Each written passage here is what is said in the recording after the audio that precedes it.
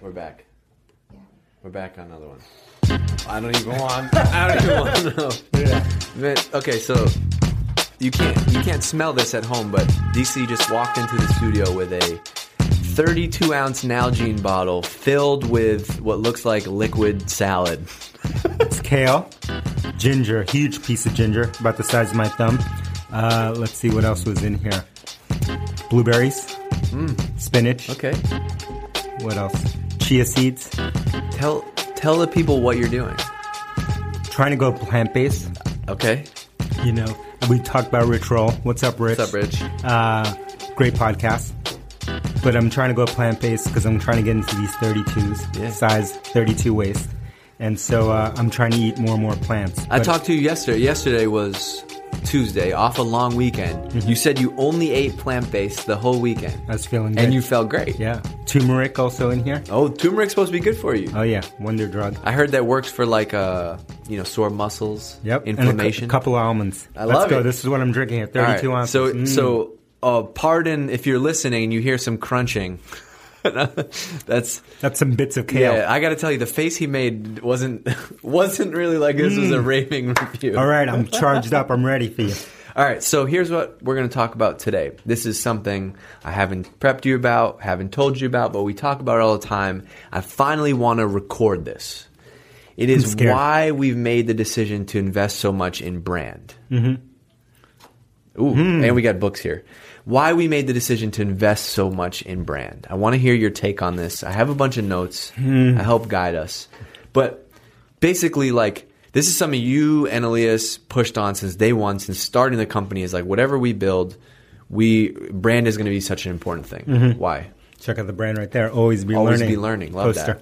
That. By the way, if you hear a little side commentary, all these things, it's because we're on YouTube. So if you're just listening, that's cool. When you get home, go to YouTube. You'll see all these videos. Subscribe. Hit that subscribe button. You can hit subscribe. You can actually see the green juice. You'll be able to on see YouTube and Facebook Live. Follow us on Facebook. So what's the deal with brand? Like, and you have always done B2B like marketing companies. Who cares? What does brand matter? Yeah, it didn't before. But we were so we're in this transitionary time, right? So we were mostly in the early days of SaaS, we were dealing in the world of commodities, right?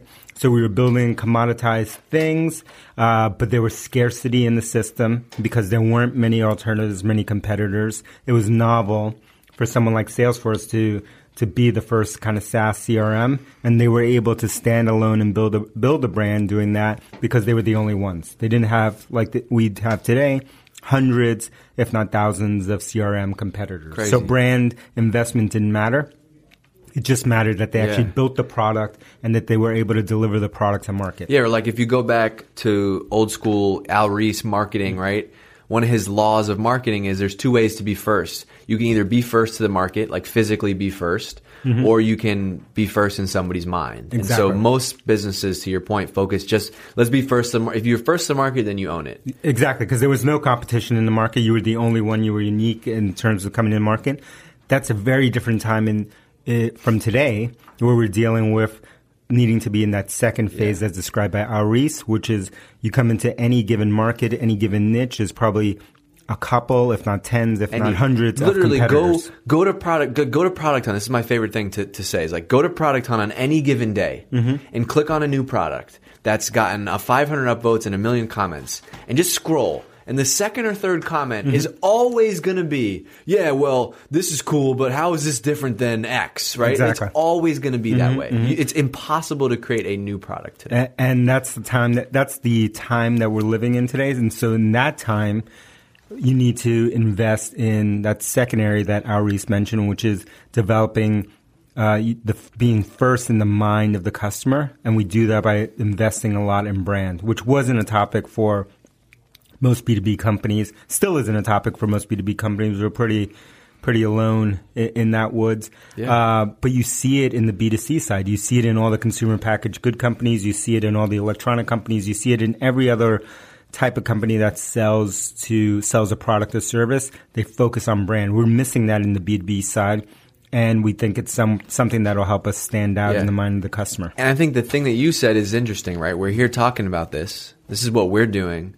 But I would say still 99% of the companies in the B2B space aren't doing that.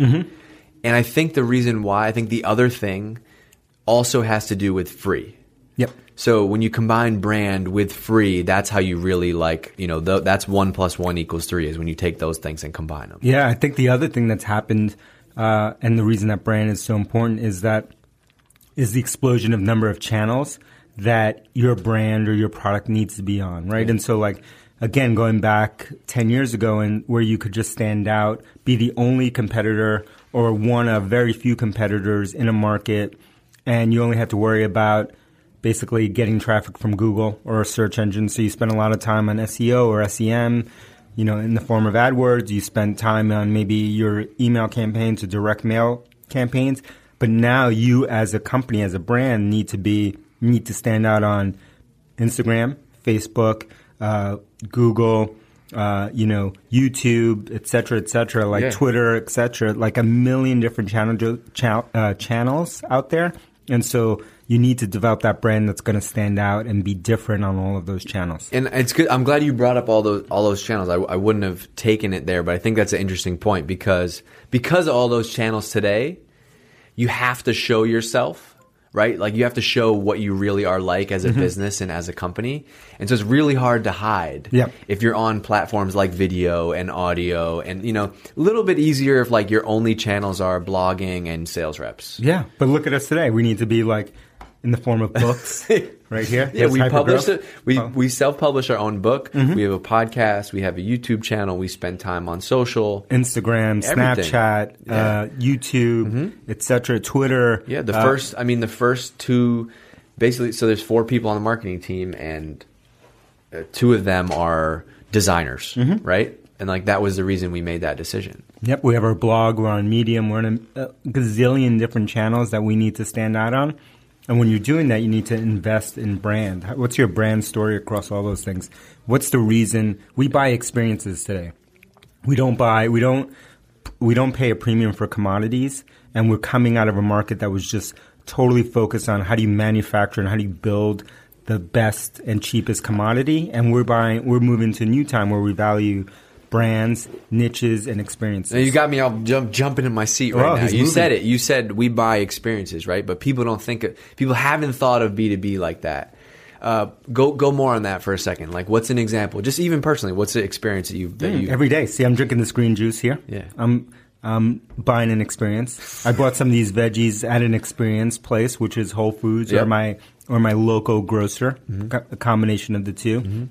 And is the stuff that I bought there different? I'd argue that it is different than, let's say, Market Basket or the other supermarket that I may visit. But I put a premium on not only the ingredients and the things that I buy there, but the way that those stores make me feel when I shop there. From everything from coming into the store to the way that they communicate to the way that things are shown and surfaced in that store, I'm willing to pay a premium for that experience that goes beyond the commoditized item that I'm going to be buying there. And that's the thing. And the thing is, like, and this all applies to the business world today, because like if you have that experience and that experience is shitty, guess what's going to happen? You're going to take 2 steps in the store, see that there's a bunch of stuff spilled on the floor, it smells terrible, there's no service, and you're going to walk out and you're going to go next door. That's harder to do in person. It's so easy to do online. Like I've used this example before, but I was trying to buy some webinar software. They already had my credit card. I was trying to upgrade, and in order to do so, I had to call sales. So I even called. I left them a voicemail. I didn't hear back for a week. Yeah, because that company and that motion that they were running there was based and created on a time where they were selling a commodity. It didn't matter. I had to call them. Absolutely. So it was their rules. So they could put some crappy contact forms on there, make you jump through hoops, and put all of the work onto you as the customer, because what they were selling was so scarce and unique that they had all the power. But the power is transitioned to us, the consumer and the customer, and we have all the power now. And so businesses need to make that transition. Totally. And I mean, you were just talking about webinar software, for example. A month ago, you and I were in New York, and we got off the plane at JFK, and the whole terminal, JetBlue in JFK, was just blanketed with Zoom. Yeah, Zoom.us. Yep. Right? Same business model. They have enterprise plan. Their enterprise plan starts at $2,000 a month, right? It's $19 for a minimum of 100 seats for sales reps that want to use it. But then they have a free model. And so what they've done is they didn't just say it's free, but they've layered on this brand as on top of it. And so that's why you see their ad. That's why you used to get off the plane in San Francisco and you'd see the MailChimp monkey, right? Yeah. That's why you see all the stuff that Slack is investing. Hold, slow down, dude. How is Zoom going to measure the effectiveness of those billboards?